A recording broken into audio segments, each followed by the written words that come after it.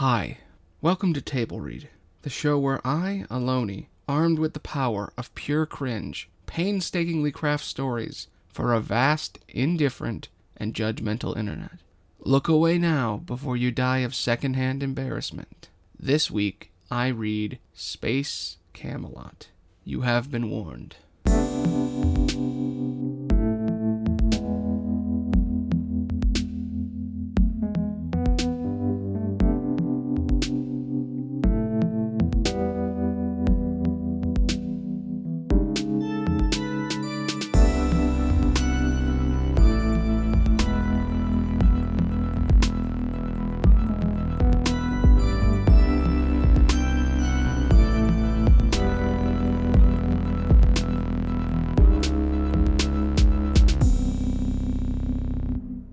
In the depths of space, the shadow of a small rusted vessel scrapes across Europa, the frozen moon of Jupiter. A computer screen begins to ping radar signals from the dwarf planet. The pod bay doors of a small shuttle quickly open as 3 large rovers drop onto the ice, carving tracks into its surface. But below the thick sheet of ice sits cold and dark water, filled with the eerie and dangerous shadows of wildlife. Racing across the ice are the 3 rovers, treads blaring as they face off against each other, each with a different faded stripe across its center. The red-striped rover races in front, passing under massive sheets of ice, shaking the frozen ground below them as the ice sheets fall. The blue-striped rover chases after it, ignoring the danger of the deadly falling ice. The eyes of the driver, sitting behind the wheel, Lance, played by Idris Elba, turns to look at a young man next to him, Galahad, played by Michael B. Jordan. Both glance at each other with the same brown eyes. Lance smiles as the rover turns into a massive ledge of ice. It races and climbs up the ledge. Below the ledge, the red rover skates on the ice. The driver, Arthur King, played by Travis Fimmel, from the television show Vikings, with a massive dirty blonde beard and thick eyebrows, laughs with a crooked smile. Imagine a Viking. Suddenly surprised as the blue rover shoots off a ledge and lands directly in front of him, he swerves out of the way, his rover coming to a sudden stop, as the 3rd striped black rover quickly stops behind. The driver, a man with long black hair and pouty lips, Mordred, played by Adam Driver, screams at the top of his lungs over the radio. "Can you 2 stop with the pissing contest? For 1 fucking second? We have work to do." Arthur responds, "Come on, Dredd. It's just a little race." Lance laughs. "It doesn't matter anymore. I win, Artie." He turns off the radio, looks to his son Galahad, pulls up his winter mask, and slaps him on the arm. "We got this. Watch your step, kid." He hits a button on the wall, and the side of the rover opens up, the 2 of them looking at the massive tower in the distance, the other 2 rovers pulling up. "Holy shit, it's real?" Lance was actually right. "Of course I was right. The Calburn is real." Lancelot wipes down the edge of the tower, revealing the name printed on the side, the SS Calburn. The doors open. Lance runs down the spiral staircase in the tower. A small circular table lights up. A projection of a ball made of numbers appears. Streams of light moving around its blue form. A voice begins to speak. MRLN, played by Stephen Merchant. "Finally! Are you ready to go?" "Go where?" The title appears. Space Camelot. Pulpy sci-fi music ensues. The 4 men stand around the holographic round table. The projection of numbers and symbols takes the form of a rudimentary face. "Camelot Station, a utopian society traveling our small corner of the galaxy. It's currently on the edge of the Kuiper Belt, overlooking the thousands of small planetoids that pepper the night sky. And now, it's yours, Captain. Just place your hand on this terminal, and you will be given great power and glory." Lance looks surprisingly at this strange computer and the ominous scanner in front of him. Galahad looks to his father. "Do it! It's yours, Dad. Take it. You got here first. You thought it was real." You deserve it. Lance looks at the image that appears in front of him. A massive globed city floating in space. He looks at it, pondering what to do. Reaches his hand out toward the scanner. He thinks for a second, pulls his hand back, and steps away from the council. No, I don't want it. What?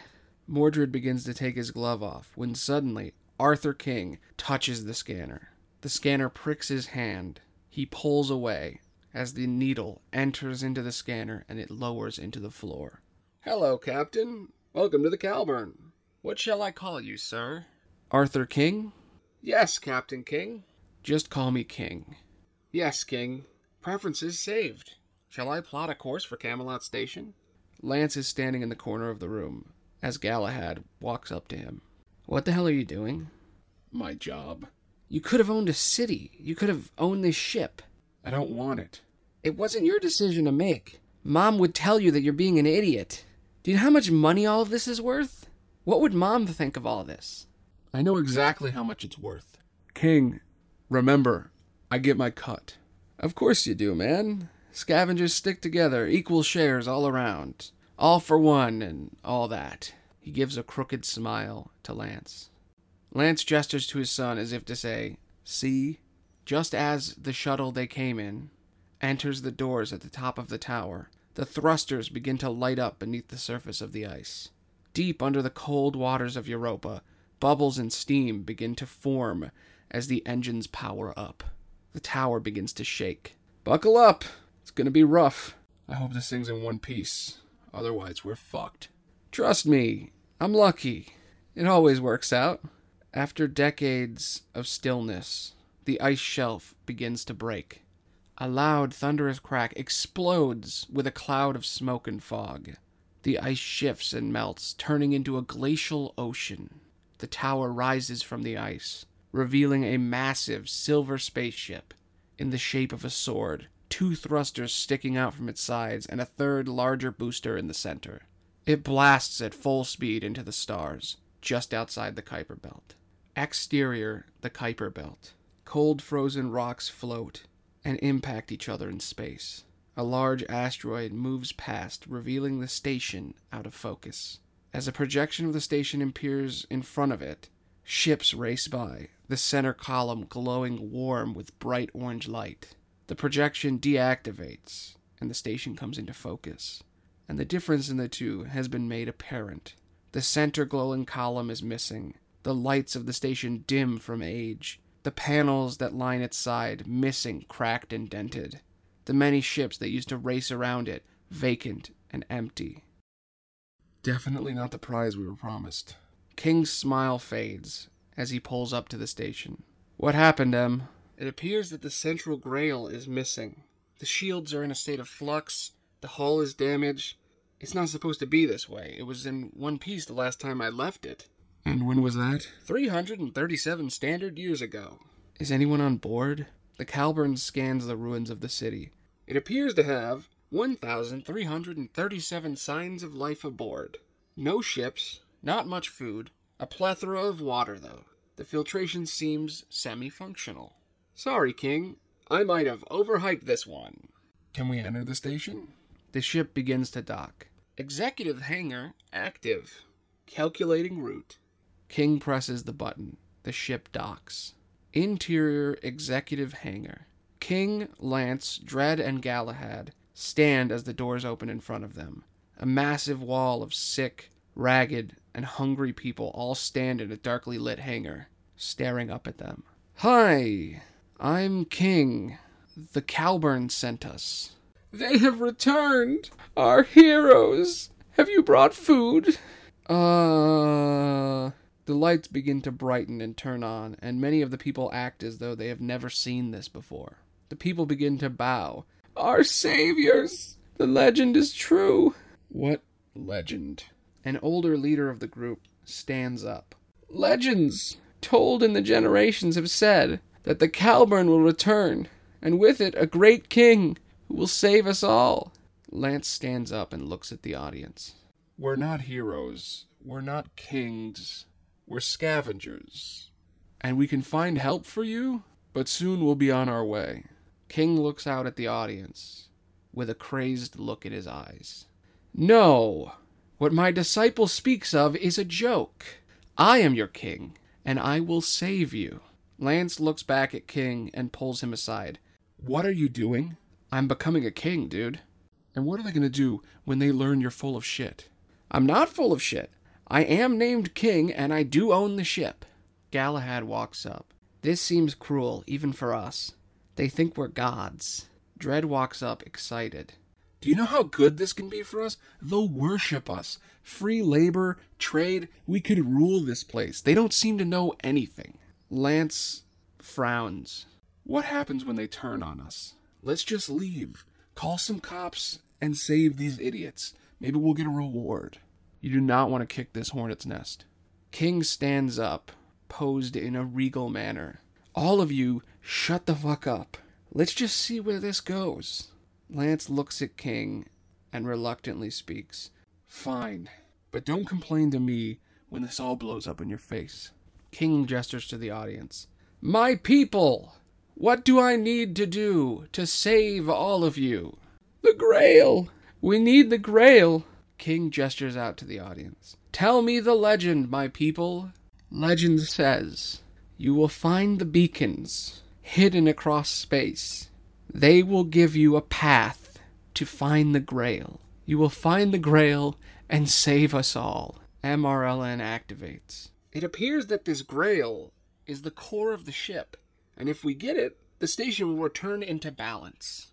King gives a slight bow. "Very well. I shall save all of you. We will rest, feast, and party. In the morning, we will find this Grail, and we will save all of you." Lance shrugs and looks to his son, whispering, "This is ridiculous." As he speaks to his son, he locks eyes with a beautiful woman in the audience. The woman speaks out. "They're all liars. There is no legend. They just have the codes to the station." The audience all speak in unison, looking at Gwen. "Shut up, Gwen. The heroes are here." King points over to Gwen. "Well, hello, lovely lady. What's your name?" She responds, disgusted.